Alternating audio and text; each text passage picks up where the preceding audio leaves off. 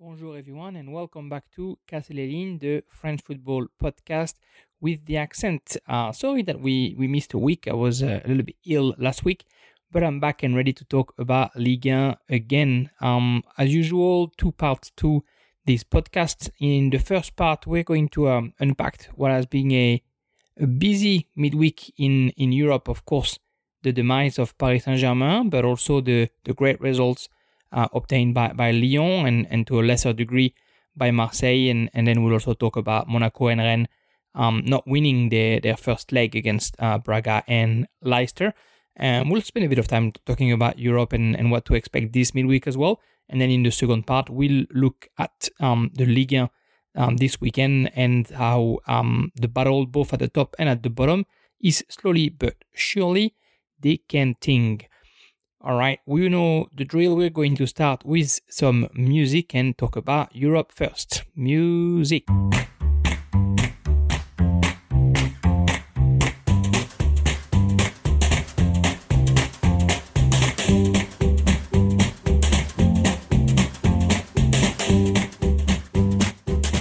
So, of course, the first game of this first part is going to be Paris Saint-Germain, who lost 3-1 in Real Madrid. Paris Saint-Germain, who fell victim of Karim Benzema.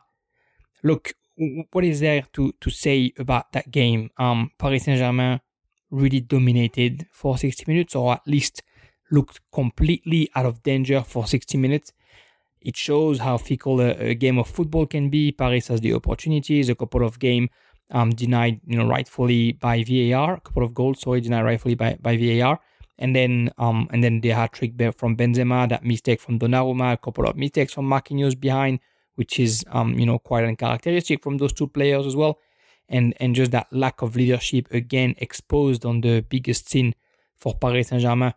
I think everybody thought that they had put that behind them, in the last couple of seasons. Of course, it's the final 8, but they still make it to the final. And then last year, they're able to edge out teams like Bayern Munich and make it to the semi-final, where they lose to Manchester City with, again, a bit of that show of lack of leadership, especially on the second leg. But right now against Real Madrid, literally for 150 minutes, the whole first leg and most of the second leg, it's Paris Saint-Germain's game. It was theirs to lose at Santiago Bernabeu, and they weren't able to keep it the way it was. A lot can be said. Mbappe was maybe the only player really ready for it. When you look at the football games, Messi maybe didn't have the impact you would expect him to be on that stage, although he was far from ridiculous in my opinion. Maybe Neymar didn't weigh enough.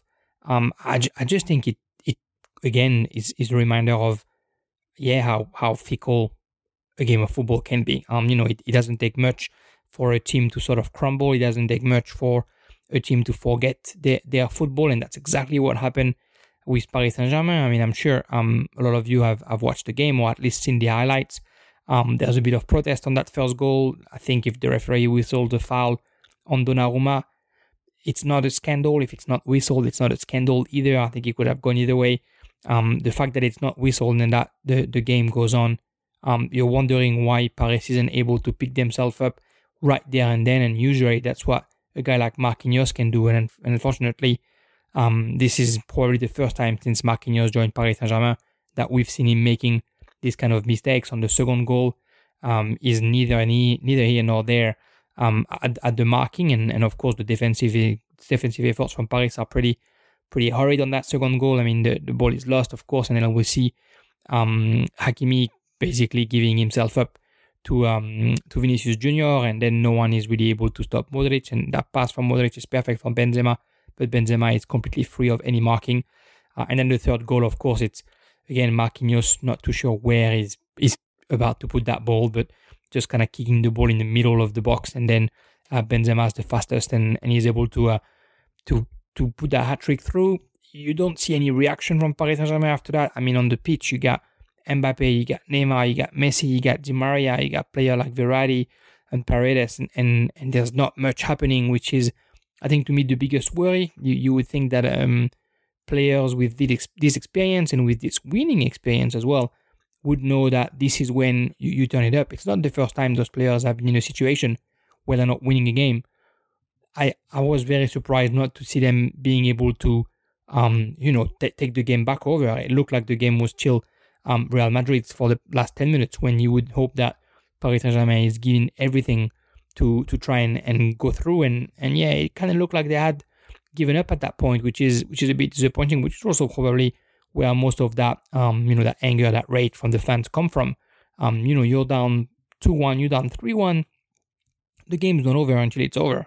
Real Madrid just showed you that the game's never over. Just fight back. Just try and find your way back into that game. But it looked like, their soul had basically left their body. And unfortunately, it goes back to what we've been saying since the beginning of the season. It goes back to the fact that maybe Pochettino wasn't the right guy for the job, and that maybe he doesn't have it in him to be able to turn this team around. No, not any team. Maybe it's better on other teams. But with this Paris Saint-Germain, he just never really found the words to try and remotivate them when that happened. So many times, though, they were able to get results late in the game against this Real Madrid. Like I said, it's not even that they couldn't. It looks like they didn't even try. I think it looks like they were very comfortable for those, like I said, that 150 minutes where they looked like the game was theirs. And Real Madrid probably will feel, kind of rightfully kind of lucky to go through after they were pretty, they were struggling to move that PSG squad for a while. But at the end of the day, Benzema says it at the end as well, and winning is in their blood, winning is in their DNA at Real Madrid, and it looks like somehow, despite the successful last couple of years, Paris Saint-Germain just can't quite get a grasp of what winning means. And, again, I said it a few times in the pod, this was kind of the year. The recruitment has been fantastic, was supposed to be fantastic. You got those names coming to the Parc des Princes. You got players with the experience of winning the Champions League more and more every single season. And again, the World Cup in Qatar is at the end of the year. So this was the year for Qatar to show their domination. And unfortunately, we see them failing against, a team who, has winning in their DNA and who's probably about to steal Paris' biggest player in years at the end of the season. Very, very sad moment, I think, for Paris Saint-Germain and for Paris Saint-Germain's fans. I'm not going to call that a wake-up call, because the fans knew well and through what was going on at their club. But maybe it was the drop that goes a bit too much in the vase, and that makes everything kind of crumble. The reactions after the game from Leonardo, from Nasser, for at least what we read in the press and what we heard, is far from flattering, and it'll be interesting to see what's going to happen in the next couple of months in the capital. I mean, the Ligue 1 title is theirs. It'd be a miracle if they don't win Ligue 1. So Ligue 1 is theirs, but unfortunately, that's going to be their only trophy at the end of the season. And after that, who knows what's going to happen. It's almost 100% that they're losing Mbappe. Are they going to keep Messi? Are they going to keep Neymar? Are they going to keep Leonardo? Is Nasser still going to be the guy this summer? All that is a bit up in the air, and I think at first they have to face their fans, and they have to deal with that. We're going to talk about what happened on the weekend, of course, but yeah, it was definitely a bit more than a loss. It was a bit of a re-questioning of the whole Qatari era. I feel this loss against Real Madrid, and I think it's good, because that's how you build an identity in your club, and Paris has always been told that they didn't have a club identity. I think the fans right now are kind of like saying that they do have an identity, and that the club, whoever is in charge of the club, has to stick with it, and has to make sure that they respect it. And the fans kind of accepted the big names as long as the winning was coming. But if you get all those people and you pay all that money and then you don't win, then I think it's the fans' job to remind the direction that it's just not just a marketing coup, that it's also a club that needs to win stuff.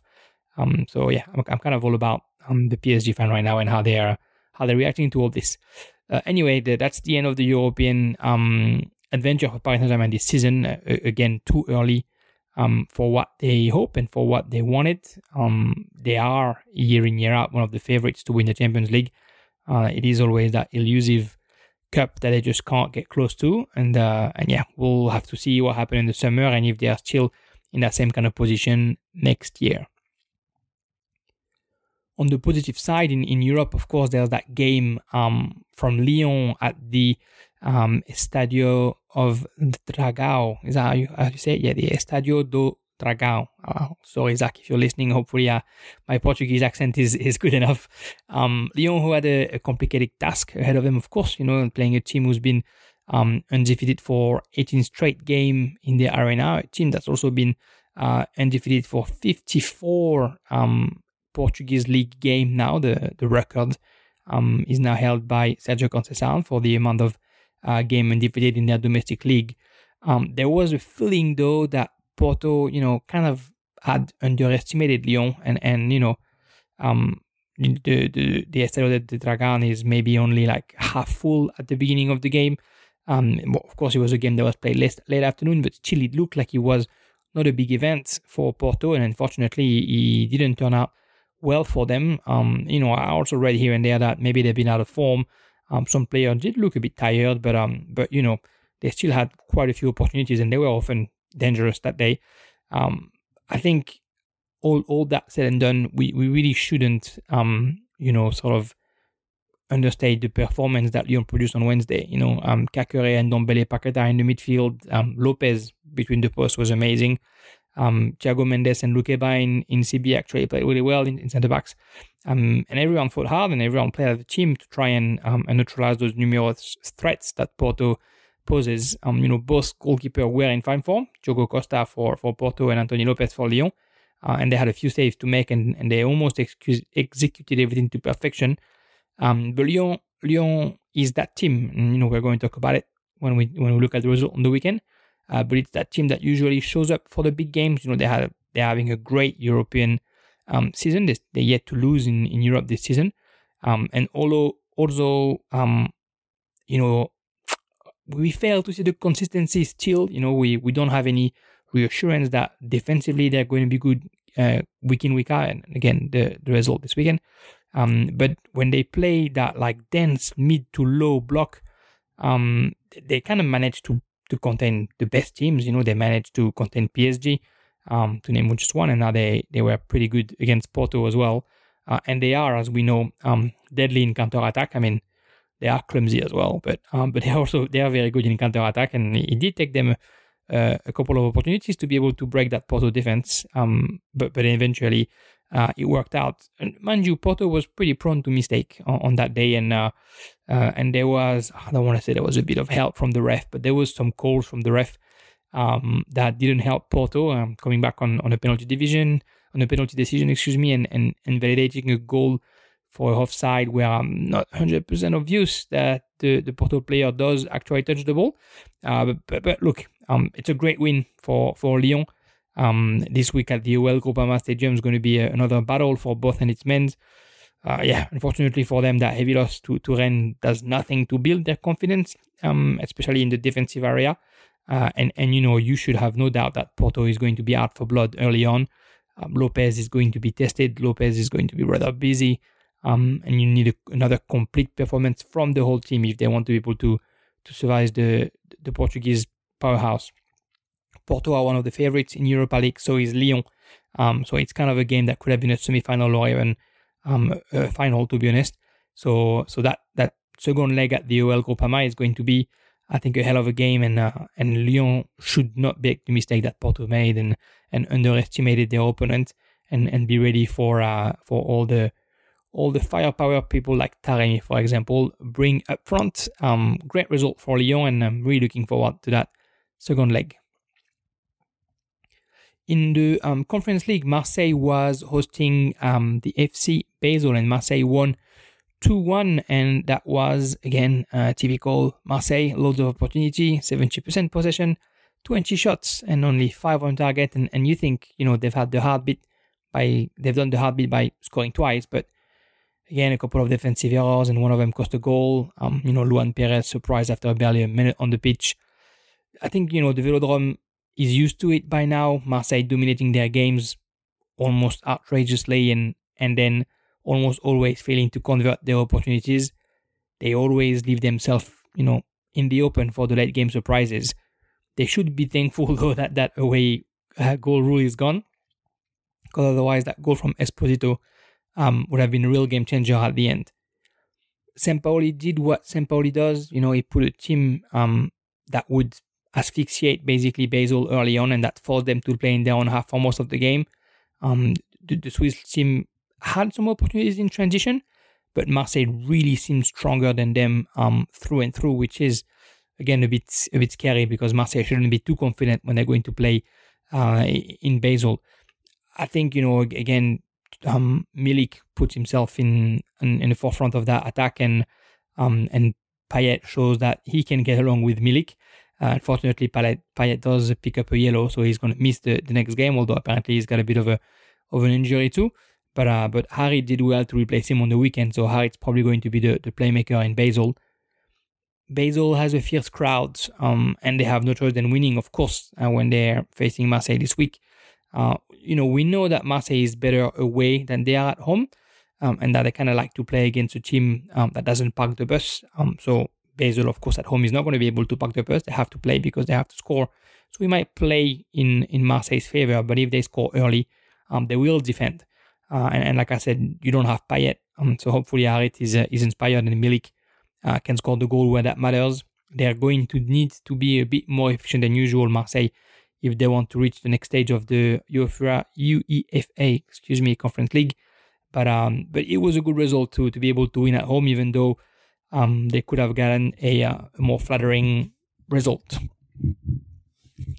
The other game in the Conference League was Rennes against Leicester, and Rennes, who lost 2-0 in England, and that was a bit of a surprising result to witness, to be honest, but also not totally undeserved, I guess, on the day. Rennes is one of the best football playing team in France, but if you don't catch the target, I guess you don't score.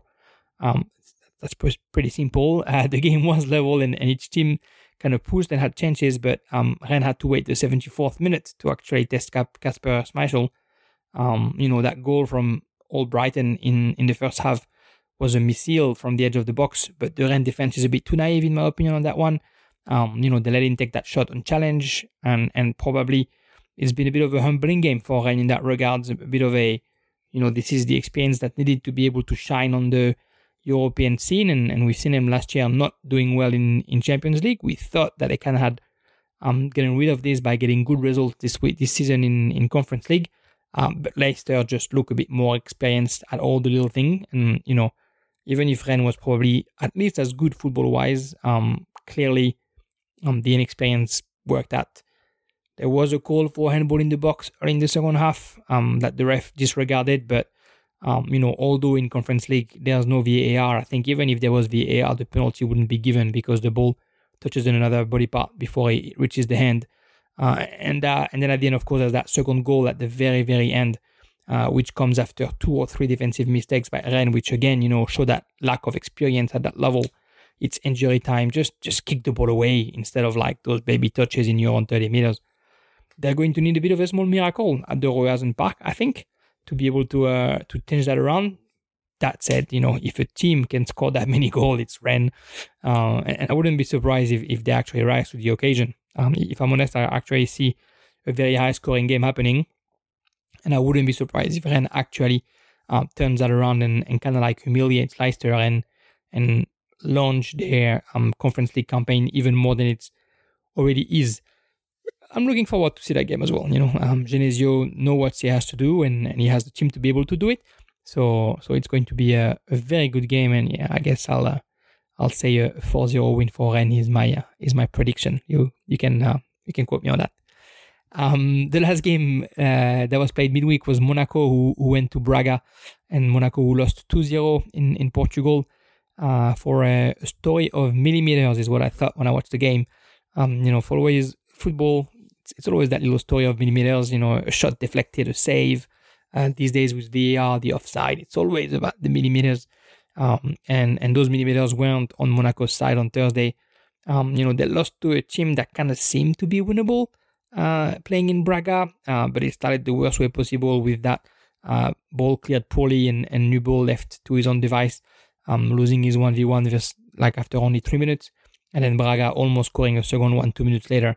But yeah, for the rest of it, I kind of like felt like the gods of football had chosen their side. 2 goals denied for offside, rightfully, but offsides that were pretty tight. A handful of missed opportunities for Monaco, and again, very much like Rennes, a second goal considered the 89th minute with a header that ends millimeters from the post. Monaco had the possession. They just weren't tight enough defensively, in my opinion, to prevent that result. Avoidable mistakes and imprecisions, and that puts them in trouble week in, week out. If only they could score their chances, this season would be an whole other story for that club. But they also don't score as much as they used to. Volland is a bit of a shadow himself. Ben Yedder is Ben Yedder, but he can't do everything by himself. And Braga is a good team, don't get me wrong, and they probably were better than Monaco at times. But they didn't even have to force much, because as soon as they scored the first one, they kind of left the ball to Monaco, and then operated in counter-attack. Second leg is going to be a tough battle. We already know that Braga is strong defensively. They're probably gonna, park the bus, park the plane, the boat, everything you want at Louis II. And Monaco is going to need to score early if they want to put that pressure on the visitors, and if they want any hope at actually reversing that scoreline. The other game, of course, that's going to happen this week is Lille against Chelsea. Lille, who had lost 2-0 at Stamford Bridge a couple of weeks ago, 3 weeks ago actually, and honestly, that second game at the Stade Pierre-Mauroy, I don't really see how Lille can go through. But as you know, a game of football is a game of football, and anything can happen inside the 90 minutes. But it was already an uphill battle, and now you don't have Renato Sanchez, who got injured on the weekend, which is always a big blow for the dog to miss their best player. They're going to need to be, at 120, 150% of their ability if they want to be able to be the team coached by Thomas Tuchel. And I guess we're going to have to see if they have it. I don't see it. But maybe I hope that I'm proving wrong. But I think Chelsea is a team with loads of experience, and they'll know exactly how to deal with that kind of game, and they know exactly who they have to shut down, and how they have one less, a dangerous opponent in Renato Sanchez. So they're going to, in my opinion, they're going to just show what experience is at that level, and just basically shut down that little team and potentially, score one early in counter-attack. We'll see, but yeah, I think Lille just hasn't shown enough this season to be able to say, yes, they can beat Chelsea after losing 2-0 in Stamford Bridge. It's going to be an interesting game to watch, but I don't see Lille doing it, unfortunately. Busy week in European football just came past, and a busy week coming up as well, and hopefully by the end of the week we still have 4 clubs in, but my pronostic is 3 clubs will still be in. I think Lyon, Marseille, and Rennes will be in. I'm afraid that for Lille and Monaco it's going to be a bit of a step too high. I hope five clubs are going through, but yeah, my pronostic is my prediction is 3 clubs only. All right, thanks for being with me for part 1, and let's go back to Ligue 1 now, and let's go to part 2.